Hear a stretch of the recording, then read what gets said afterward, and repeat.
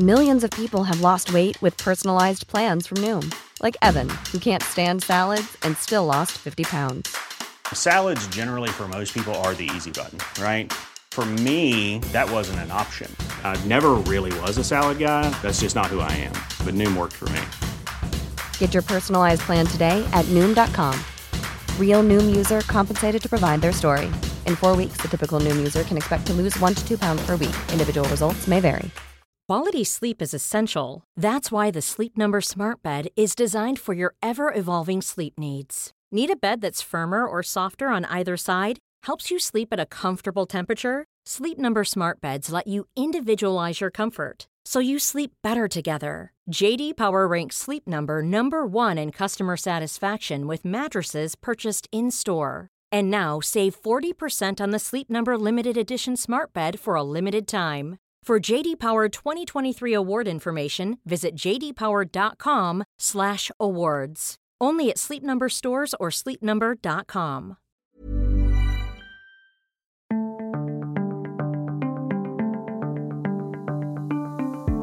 Hello and welcome to Unheard Ideas. I'm Freddie Sayers. Biologist Bret Weinstein was, until not very long ago, admired across party lines as an independent thinker. He was profiled in the New York Times, and together with the likes of Sam Harris, Jordan Peterson, and his own brother Eric, he was a founding member of the so-called intellectual dark web. Then COVID happened, and his skepticism about some elements of the pandemic response, including the vaccine program, and his interest in potential other treatments for COVID, was deemed to have crossed a line. He was denounced by erstwhile friends like Sam Harris, and his massively popular podcast, The Dark Horse, was demonetized on YouTube. Well, this week he was in London, and he came into the studio to talk. I wanted to find out and probe where he had got to in his thinking and what kind of world he now feels we live in. Whether you think he went too far over the pandemic or not far enough, whether you strongly agree with him or strongly disagree with him, I hope you'll see that he gives an honest account of his experience and a sincere expression of what he thinks went wrong and what he thinks might be coming next. Enjoy. Welcome, Bret. Glad to be here. Thanks for having me. So let me start with an impossibly broad, grand question, which is 2 years on from the start of this pandemic.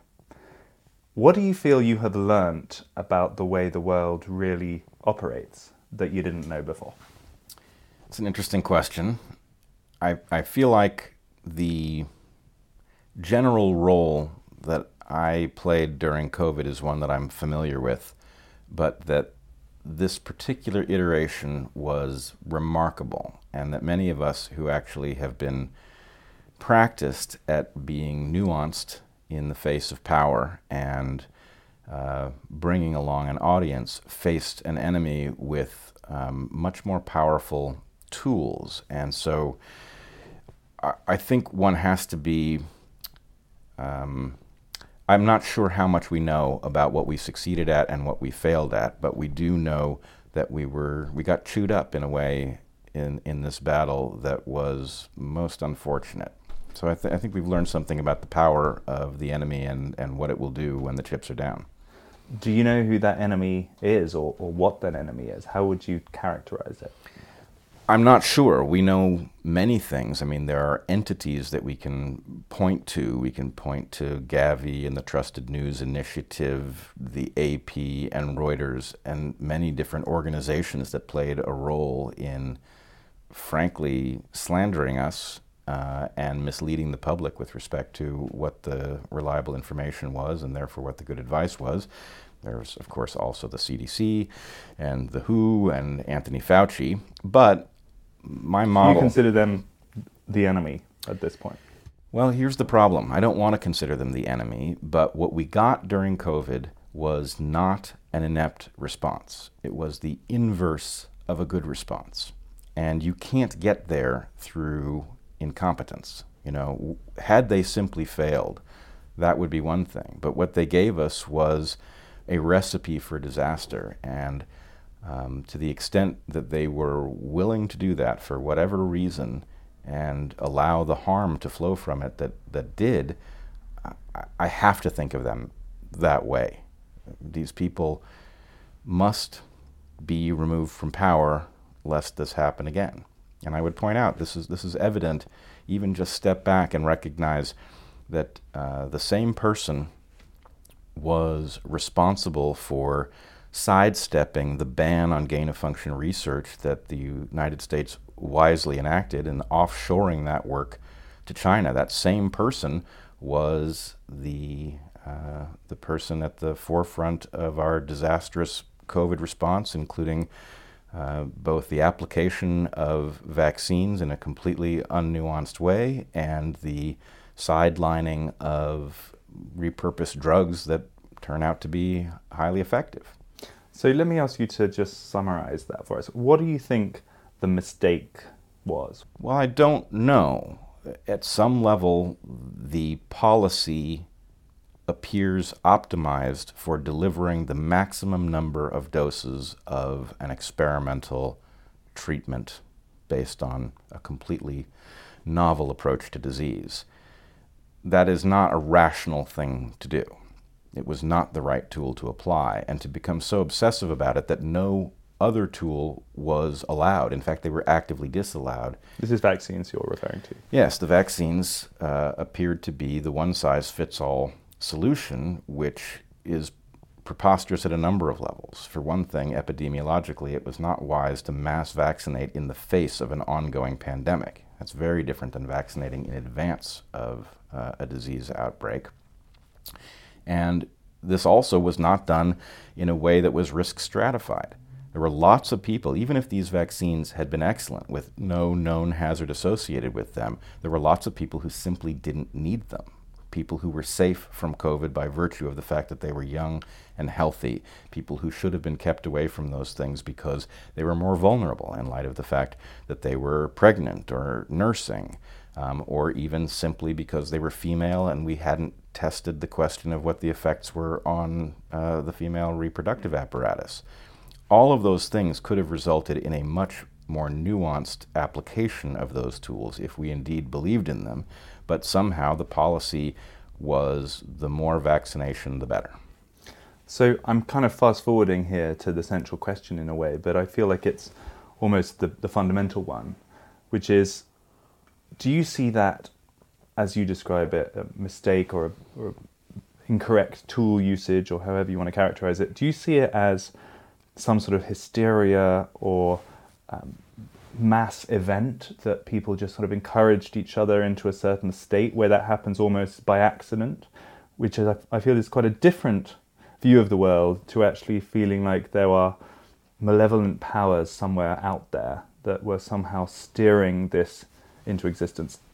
Where do you sort of fall on that spectrum? Well, I would like to leave open every possibility that is still live. I think one of the most important things to do in a case like this, where you know that you don't have good information about what went on behind the scenes, is not to jump to conclusions. And so I tend to think in terms of setting a floor, right? What is the least bad interpretation of the response that we got? And I'll give you the least the least troubling interpretation. I will say I don't quite believe it, but it is this. Pharma, every day of the year for decades, has corrupted our system. That's what it does. It's its business model. It does all sorts of things in this regard. It incentivizes academics to say things they would not otherwise do. It writes papers and it seeks out authors after the fact to advance those papers into journals. It corrupts our public health structures. It does all of these things as a matter of course, because at the end of the day, what pharma is a business that needs to have a medical need that can plausibly be associated with some compound over which it has intellectual property rights. And so how can you increase your profit in such a world? Well, you might manufacture a disease, you might broaden the definition of a disease so more people appear to have it, you might adjust the way trials reflect on the efficacy of the particular compound at your disposal, right? You might sabotage a competing molecule over which you don't have intellectual property rights. There are lots of ways to increase your profit, but the point is this was all well understood before COVID, right? It wasn't widely understood at a high level of detail, but people studied the question, and pharma, this is how it behaved. And so what I'm saying in terms of the least troubling interpretation is that pharma has a mechanism by which it profits. That mechanism is not public spirited. It may be in the interests of the shareholders, but it's not in the interests of patients. And it operates all the time. And when COVID hit, there was no mechanism to turn it off. In other words, it viewed everything through the same lens that would normally have been used in the context of a more mundane disease and more normal pharmaceuticals. And that could have produced the response we got. In other words, we saw very good drugs that weren't under patent demonized in order to remove the obvious competitor, in order to facilitate the acquisition of the emergency use authorization. And then we saw the product that was, the first one in this new market sector pushed through all sorts of mechanisms, through a PR campaign, through mandates, all sorts of ways of getting people to accept them. And we saw the demonization of anybody who looked at this and said, it doesn't add up. Is there not a danger of crediting Big Pharma with too much power in this scenario? You describe it as the floor. I feel like we could potentially go lower and even less troubling than what you have said, which is that actually during a time of crisis, governments that now talk to each other so closely via social media and so on, and movements that have so much power, encourage a kind of herd mentality, and that can make people somewhat blinkered. Most people are wise to these facets of Big Pharma and have been for a long time. Is it not maybe closer to the truth that this was just a sense of the best solution out there? Everyone wanted to win the prize and solve this and get the virtue points, and therefore maybe some mistakes were made in the process? I feel certain that didn't happen. That is below the floor of plausibility, and I know that because I watched myself and others demonized by what was obviously a coordinated campaign to take our perspective off the table. And so I guess what I would say is people need to consider the question of what is a scientific consensus. What we got was a phony one. We got coercion that caused anybody who saw a different picture to be marginalized so that only one interpretation would remain. That one interpretation happens to fit exactly what was best for pharma, and especially certain companies. We tend to talk about pharma as if it's one thing, but it isn't. It's multiple, competing corporations, and the response just so happens to have matched what was in the best interests of pharma and turns out to have been a disaster for people, in a way that many of us saw.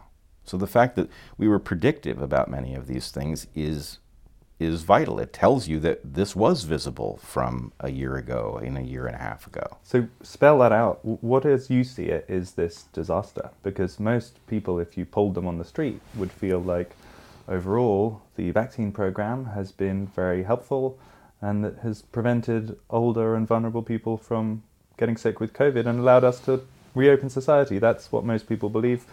What is this disaster? First of all, that's far from clear. We are not out of the woods. We have seen a proliferation of disease variants, which was predicted by Geert Vanden Bossche, who incidentally believes that proliferation of variants is going to continue. We have, if your argument is that it prevented vulnerable and infirm people from going into the hospital, well, then the question is, why didn't we vaccinate those vulnerable people and leave others out of it, given how little we knew about the effects?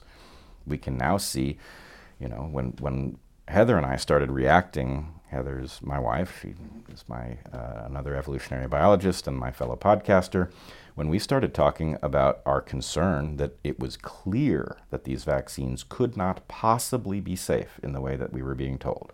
That doesn't mean they were harmful, But when we say safe, if you walk into a room and there is a gun on the table and you pick it up and you put it to your head and you pull the trigger and it goes click, you may not have been harmed, but it was not a safe behavior. Safe means it is known to be harmless.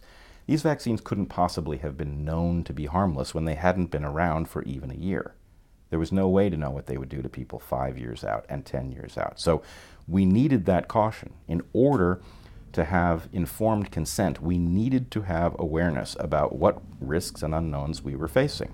And a rational policy in the face of the risks and unknowns that existed even before any harm was in evidence would have involved being sparing with these things for people who were safe from COVID by virtue of the fact that they were young and healthy, right? That would have been at a minimum. So to sort of sum up your position on this vaccine question, is it that you do think it was worthwhile to vaccinate older and vulnerable people, even despite the risks, because of the apparent risks of COVID, but as you go down the age spectrum, it became less of a good risk-reward ratio and we should have not done it for younger people, or what is your take overall? It's not my role to say what the policy is, but I can tell you that what we did wasn't rational. In my opinion, I don't think we should have vaccinated anyone because the risks and unknowns were too great, and we had alternatives, which then brings us to the next topic, which is, did we really have alternatives? And the campaign that was deployed to derail the out-of-patent drugs that really do work, to derail those things so that we would have no choice, was in many ways the most unconscionable thing that happened. So this is principally ivermectin? Not principally. It's, I would say, the two, those two, hydroxychloroquine and ivermectin, both appear to work. That is surprisingly clear, but it's clear in the data. It is not clear in the papers in which the data was presented. In other words, someone sought to obscure the efficacy of these compounds. So this is, I guess, the most controversial topic that you have tackled during this pandemic. You're still in the same place? You still feel that the evidence is on your side? Is there anything around this whole question that you regret saying, or give us a summary? Do you feel vindicated at this point? Well, I feel the evidence has vindicated us. I don't think people understand that we were vindicated. In other words, I frequently am accused of failing to admit that I got this one wrong. Now, I know the evidence in detail. I didn't get it wrong. I mean, the evidence is still emerging, but to the extent, do I have regrets? Yeah, I have one important regret in this regard, which is that I put too much weight on the Carvalho study. And it turned out that the Carvalho study, which at the point that it became clear something wasn't right with it, I pursued the data. I asked Hector Carvalho to give me the data so I could scrutinize it and figure out how good it was. And in the end, I believe what happened is that this Argentinian professor ran a study and it was sloppy. It wasn't fraudulent as far as I can tell, but it was sloppy. It reflected high efficacy, but at the point that I discovered that the data set wasn't forthcoming because it had been done as a tally instead of, a spreadsheet that collected all of the data that you would want in a way that was possible to recreate what had taken place, at the point that I discovered that the data set wasn't up to snuff, I went public and I said, look, I am taking my confidence in this study and I am saying it should have a 0 weight. But putting that study at 0 changed my confidence in ivermectin slightly, but not much. And the reason is because the sum total of the data still tells the same story. It adjusts the strength slightly, but it doesn't change the outcome. Let me just push back, if I may. Sure. I guess the bigger picture is the part that I find harder to go along with, which is that in order for the picture you're painting to be correct, the world's governments, each individual government, which has within them individuals such as you or I who can look at these data points and draw their own conclusions, would all have to have willfully ignored these conclusions in order to deny their people a cheap and free and available cure to a disease. And to my mind, that is above the ceiling of plausibility. Yes, I agree. It's above the ceiling of plausibility the way you've just described it, but I don't think that's the way it unfolds. In other words, there's an awful lot of emergent phenomena here. And I would point out, if I can, the way to see what has happened requires us to step into another part of COVID to understand how these processes unfold. Let's take a look at the vaccine mandates.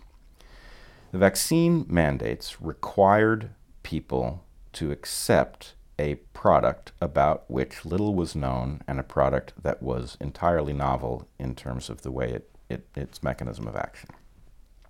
That is a violation of Nuremberg, right? Informed consent was impossible because people don't know what was in these vaccinations and they don't have enough information to understand what risks they may be facing. Those who did not accept these mandates were removed from many of these institutions, right? Doctors lost their professions and their licenses. People were purged from government. And in the aftermath of that, right, we've had a violation of Nuremberg, and those who did not accept that violation of Nuremberg have now been removed from their positions of power. Our system has just become much more amenable to violations of Nuremberg. Now, does that mean that the people who are left in the system, the people who accepted these mandates and did what they were told, are bad people? No. Does it mean they're inclined towards violating Nuremberg? No. But it means that a process of effectively natural selection has produced a system that is now much more compliant. And the question is, who was going to stand up and say, actually, we should be applying these medicines? Did people stand up? And if so, what happened to them? Well, I can tell you that there was an extremely aggressive campaign to demonize these compounds, to portray them as dangerous, and to portray those who talked about them as reckless. So a system of incentives causes people who do know not to say what they know, and causes many people to reject that knowledge because they know that if they accept that knowledge, it will result in a catastrophe in their own lives. It will result in the elimination of their ability to earn, for example. Is it not much easier to get to that point, that same atmosphere, which personally, I go along with you some of the way here. I feel like the process was far from perfect. There was a certain very intense mood that could be called hysterical. It was a lot of sort of moralistic judgment of anyone who dissented, and the whole period is regrettable in a lot of ways, and we should hopefully learn from it. You don't have to actually posit a kind of malign power that is somehow bringing all of these forces together. I guess that for me is the big jump, that it's hard to follow you down. Here's the problem. Have you heard that the Great Reset is a conspiracy theory? I've heard it described as such. Right. It has a website. It's not a secret. It's a real thing, right? And so somehow we are living in an era where something that isn't even hiding itself, a plan to accomplish something, is dismissed as a wild-eyed conspiracy theory by those who wish not to talk about its implications. So I don't know how that works. To me, the fact, that it has a website you can go to is highly suggestive of the fact that it exists. Let's get back to vaccines for a moment. Sure. So one of the reasons you're here in the UK, you've attended this conference that's been taking place in Bath. Alongside you on the panel is Robert Kennedy Jr. Maajid Nawaz is in the chair, I believe, or he was also on the panel. Robert Malone, who is one of these kind of slightly more controversial vaccine skeptics. Well, vaccine skeptic, he also holds the patent on the core technology of the mRNA vaccines. He's a vaccinologist. We had two vaccinologists there, Geert Vanden Bossche and Robert Malone. Geert Vanden Bossche. Are there that kind of group that's been around for, really, some of them have been around for many years? Del Bigtree is also at this conference. They were sort of members of, they're called anti-vaxxers, let's not use that term, I'm sure they would reject that. But they were involved in this whole MMR autism controversy in previous years. It is a long-standing kind of lobby against vaccine use in different respects. Do you now find that you have common cause with them, or do you still have important points of distinction with that group? Well, you're lumping them oddly. right? Okay. Del Bigtree was there, as was Robert Malone and Garrett Vanden Bosch. Garrett Vanden Bosch, Robert Malone, and I tangled with Del Bigtree publicly, and actually the audience responded very positively to us doing this in public so they could see what the disagreement was. The fundamental piece of it was that Robert Malone, Garrett Vanden Bosch, and myself believe that vaccines. When you're ready to pop the question, the last thing you want to do is second-guess the ring. At BlueNile.com, you can design a one-of-a-kind ring with the ease and convenience of shopping online. Choose your diamond and setting. When you find the one, you'll get it delivered right to your door. Go to BlueNile.com and use promo code LISTEN to get $50 off your purchase of $500 or more. That's code LISTEN at BlueNile.com for $50 off your purchase. BlueNile.com, code LISTEN. Normally, being a little extra can be a bit much. But when it comes to healthcare, it pays to be extra. And United Healthcare makes it easy with Health Protector Guard fixed indemnity insurance plans. Underwritten by Golden Rule Insurance Company, they supplement your primary plan, helping you manage out-of-pocket costs without the usual requirements and restrictions like deductibles and enrollment periods. So when it comes to covering your medical bills, you can feel good about being a little extra. Visit uh1.com to find the Health Protector Guard plan for you. Quality sleep is essential. That's why the Sleep Number Smart Bed is designed for your ever-evolving sleep needs. Need a bed that's firmer or softer on either side? Helps you sleep at a comfortable temperature? Sleep Number Smart Beds let you individualize your comfort, so you sleep better together. J.D. Power ranks Sleep Number number 1 in customer satisfaction with mattresses purchased in-store. And now, save 40% on the Sleep Number Limited Edition Smart Bed for a limited time. For J.D. Power 2023 award information, visit jdpower.com/awards. Only at Sleep Number stores or sleepnumber.com.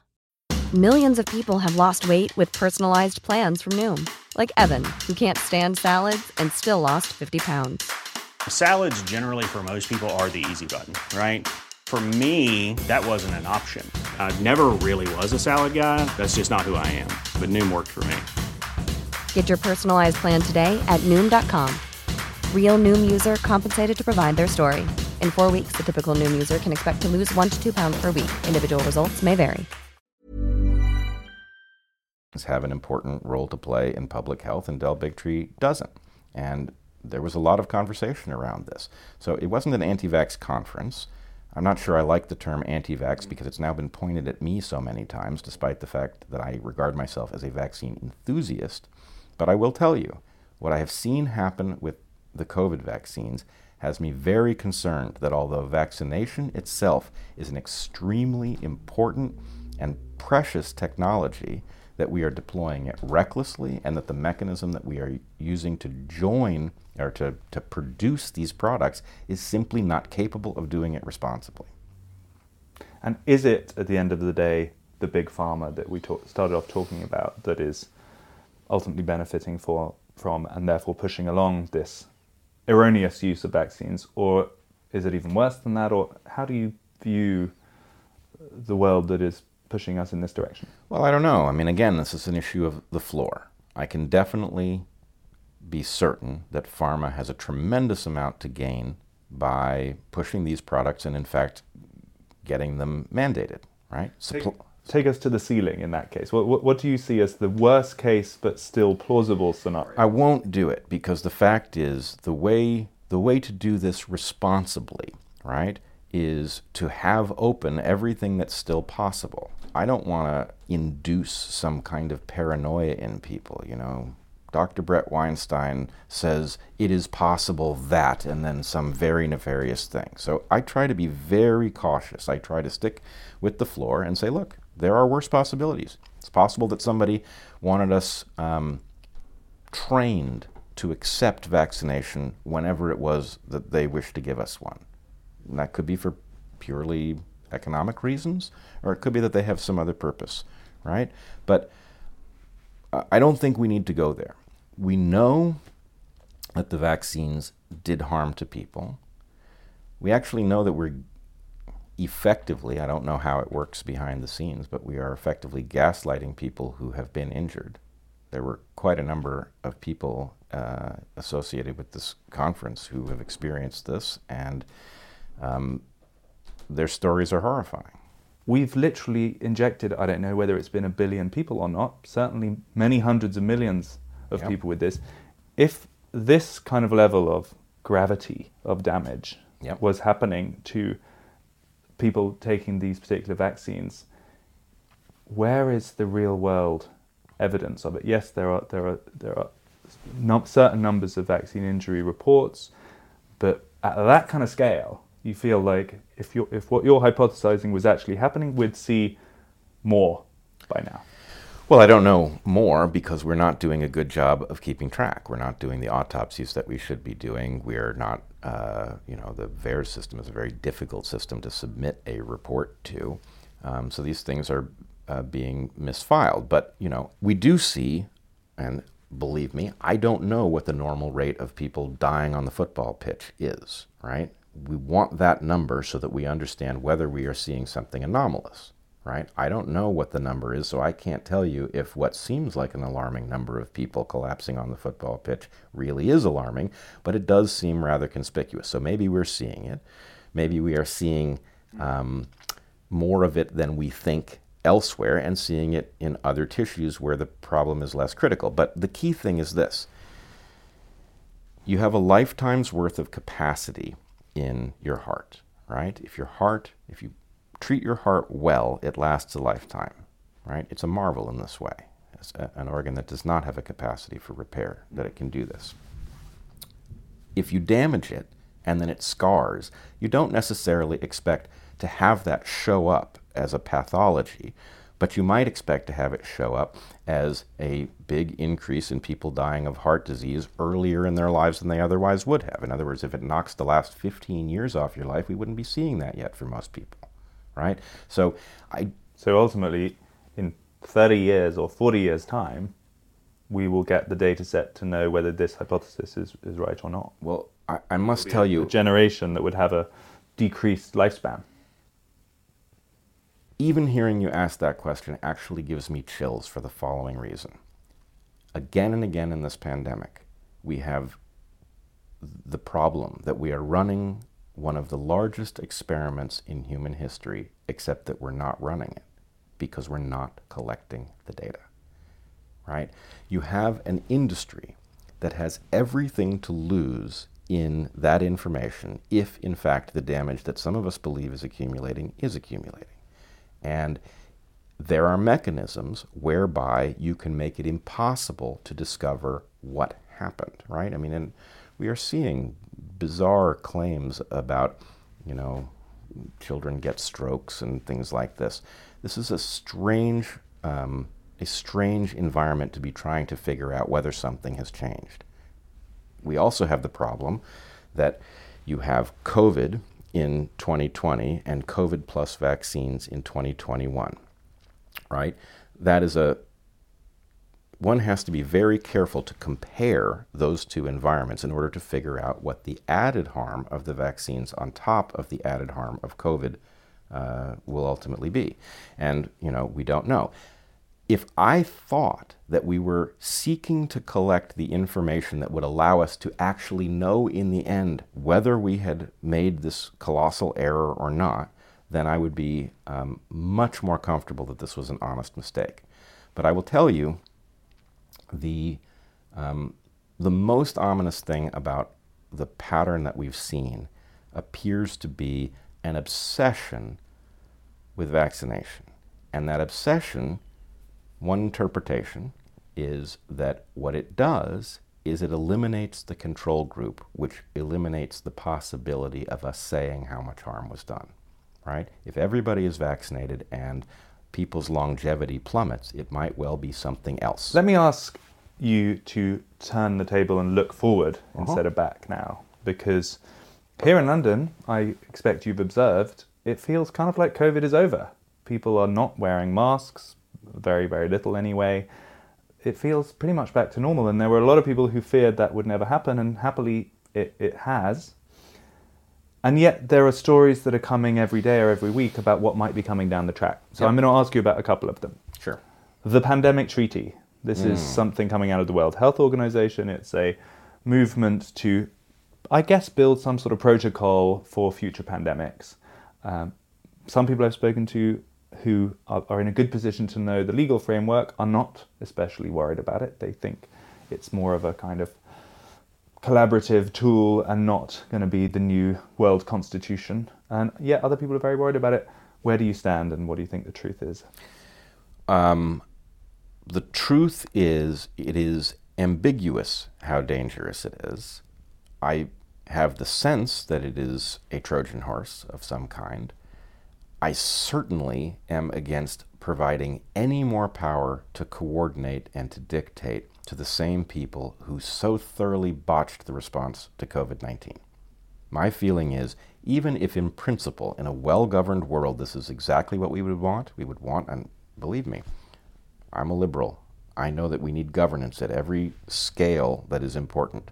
And that means that ultimately you would want some authority capable of coordinating a global response to a pandemic. But I don't want these people anywhere near that kind of power. They have demonstrated they are incapable of wielding it responsibly. So I am very concerned about this treaty. And I am concerned that, in effect, the way one operates in this environment is you deliver something that can be viewed in two different ways. There's a benign interpretation, there's an aggressive interpretation, and it functions as a Motte and Bailey, right? You say, look, you're freaking out over nothing. But then, again, we don't want to find out too late once the provisions are already there, once sanctions are already, loaded in the chamber. We don't want to find out that, yes, in fact, this treaty is capable of in some way compromising the sovereignty of our nations and dictating mandates or whatever else. I guess there's quite a plausible halfway house there also, where even though it might not have direct executive power, the fact of it existing will allow groups in the media and lobbyists who are strongly on one side to refer to it and call on it as a kind of authority, even though it might not have the ability to dictate to national government. So I feel like organizations like the WHO play that kind of role as well in the discourse. I agree. I'm loath to find out where the bodies are buried here. My feeling is, given that the governing bodies that are being handed these new provisions are manifestly untrustworthy, it's obvious that we should shut this down and do so quickly. I'm certainly open to, hopefully as soon as possible, in a world in which we have addressed the core issue, talking about what we do, because frankly, I think we are paying an insane price, and were long before COVID, for the way our novel, travel habits are circulating pathogens around the globe without any sort of, real mechanism to tamp down this very destructive process. So anyway, in a better world, I would be open to hearing that this was a benign phenomenon, but these people can't handle the responsibility. They're not good at managing a complex system, and they've shown us that again and again. When I started thinking about COVID, when Heather and I started our live streams in which we, as biologists, started just trying to understand what was taking place, because so many people didn't know and needed somebody with a biological toolkit to translate it. When we did that, and then lab leak became an obvious question,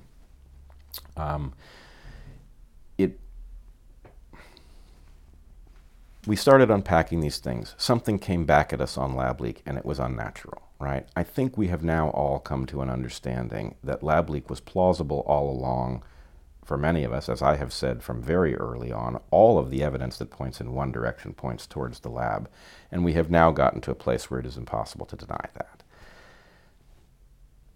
But I thought from the beginning this wasn't really about COVID. That failure on lab leak illustrated a deeper problem, that we are now deploying technologies that are capable of doing humanity tremendous harm without the mechanisms in place to manage those risks, and in fact, mechanisms in place that amplify them. So I thought, if we could reach clarity on the lab leak, on early treatment, and on vaccine safety and effectiveness, if we could get those stories out so that people understood what they had been told and how it compared to what was actually the case, that we would be in a position to then discuss what was true of our system. And unfortunately, what is true of our system is it is captured from one end to the other, right? We saw failures here of journalism, we saw a failure of the academy, we saw a failure of government, we saw the public health apparatus all the way through the international version of it. We saw the complicity of our social networks and the tech sector. All of these things failed us simultaneously. And although I don't like to be the bearer of this news, I do think that we in the West have to look at this and say, something has gone wrong, and it absolutely requires us to fix it. Otherwise, it will continue to put us in danger with respect to technologies of greater and greater destructive potential. So that was my hope. Now, we haven't gotten there. I think we have reached a kind of clarity on the lab leak. We have actually reached a strange kind of clarity on the vaccines, although reasonable people can differ over whether or not those vaccines were worth the risk for some people. It's hard to argue that they were safe and effective. We are being asked to get a fourth booster shot, right? This is obviously not a highly effective vaccine. This is at best a very weakly effective vaccine. It doesn't prevent the acquisition of the disease or the transmission of the disease, and we all know that they cause myocarditis in some people. So we were told they were safe and effective. They weren't. How dangerous they are is still an open question. How effective they are, still an open question. But it was not, what we were told was wrong. Ivermectin is the sticky wicket, or ivermectin and hydroxychloroquine and other repurposed drugs. I don't know why exactly that's the hardest case to make, because in some ways the data is best. We have a lot of information on this, and what we have is a propaganda campaign that prevents us from looking at it. But I do hope that ultimately we reach a place where we evaluate who got this right, and then we ask them, what is it that you saw? Why did the rest of us not see it? And what does it mean for the future? And if we do that, then maybe we can start recapturing our system and returning it to a public-spirited mission.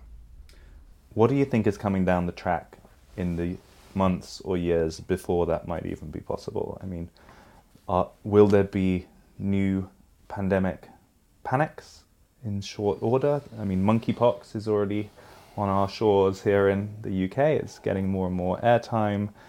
The people who are infected or have come close to an infected person are already required to self-isolate. There are the beginnings of a similar kind of sequence of actions. What is your fear, or what is your assessment of what comes next? I'm very concerned, and I'm concerned about several things. I'm concerned about the meaning of the monkeypox outbreak.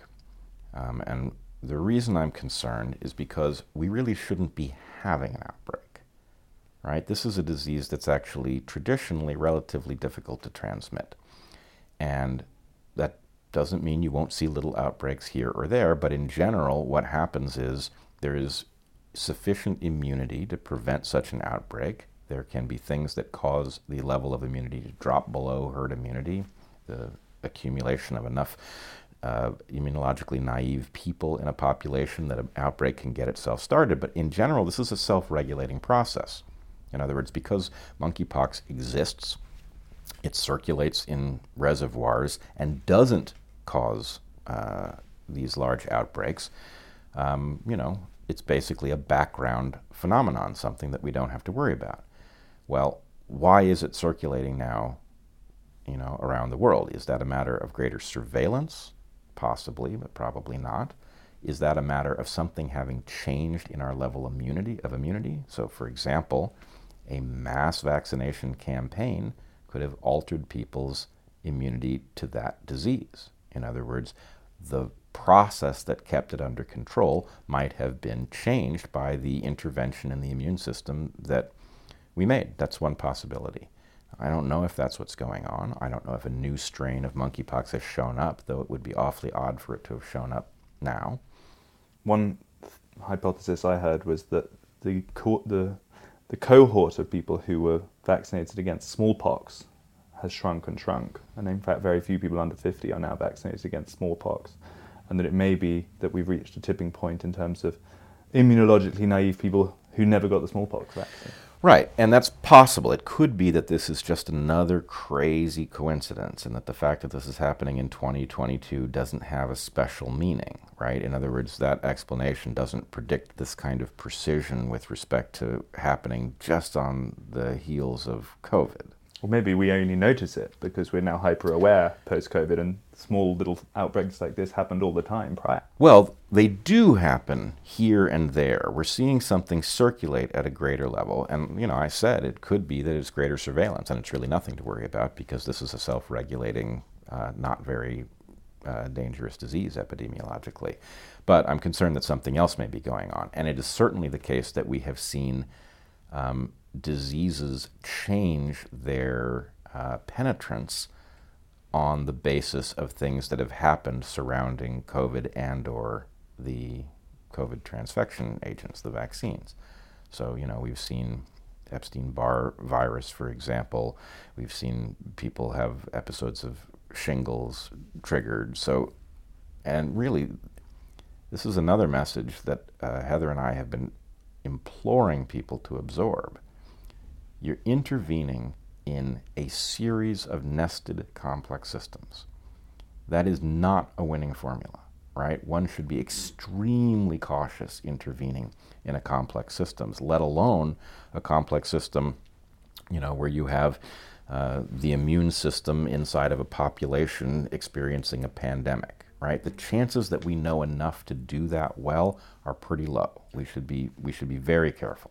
I want to try to reach the end with a little bit of a bigger sense of where you think we are and also where you are, because this past couple of years must have been pretty intense for you. You both had a great increase, I would say, in your public profile, but also an increase in how controversial you were viewed. Your name in polite society is a lot more nuanced than it was before. I wouldn't know that. I'm not welcome there anymore.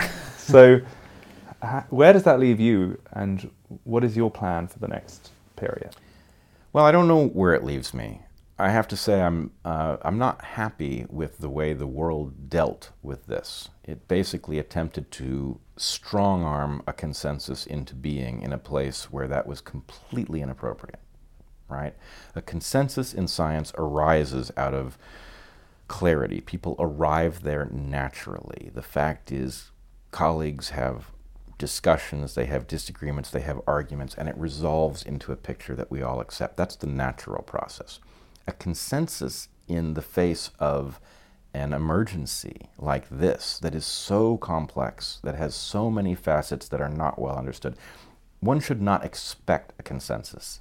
What should have happened here is doctors should have been left to their own devices treating patients. They should have exchanged information about what worked and what didn't work. And the picture of how to address COVID should have emerged naturally from clinicians. Instead, it was handed down, it was preordained. And that is completely unnatural. It was extremely dangerous. It resulted in a serious violation of the Nuremberg Code.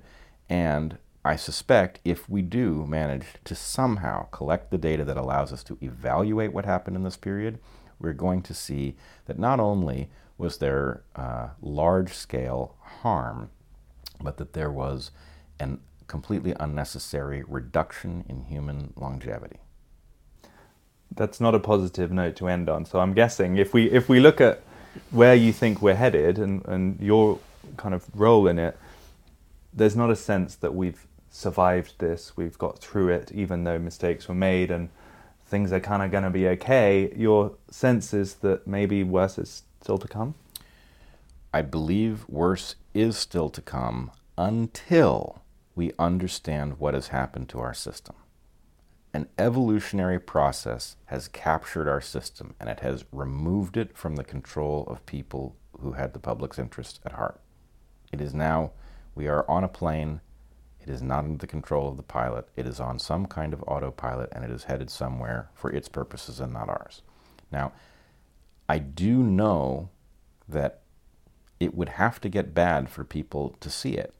And my hope was that COVID, given that, we had multiple topics on which our system told us exactly how captured it was, my hope was that this would reveal the level of capture, and although that wasn't going to be an enjoyable discovery, to me, it is the basis for hope. We're not going to fix the system until we spot how corrupted it has become. And so you think it needs to get worse in order to get better? I don't want to say that, because it is still look, we've gotten almost all the way there on lab leak. We have gotten enough of the distance with respect to these vaccines and their actual safety and effectiveness. And then on ivermectin, I think people are still quite confused. But in principle, the information is there for us to get clarity on those things. And if we had clarity on those things, I do think that is the point at which we hit bottom and we start to go up. Bret Weinstein, thank you so much. Thank you. That was evolutionary biologist Bret Weinstein talking about what he thinks happened during the COVID era of the past 2 years. Whether you think he's completely wrong or completely right, or somewhere in between, hopefully it is at least of value to see how such an evidently intelligent person is brought to those kinds of conclusions. None of us can know exactly how the history books will treat this strange period, but Bret is now part of that story. Thanks to him for his time, and thanks to you for tuning in. This was Unheard Ideas.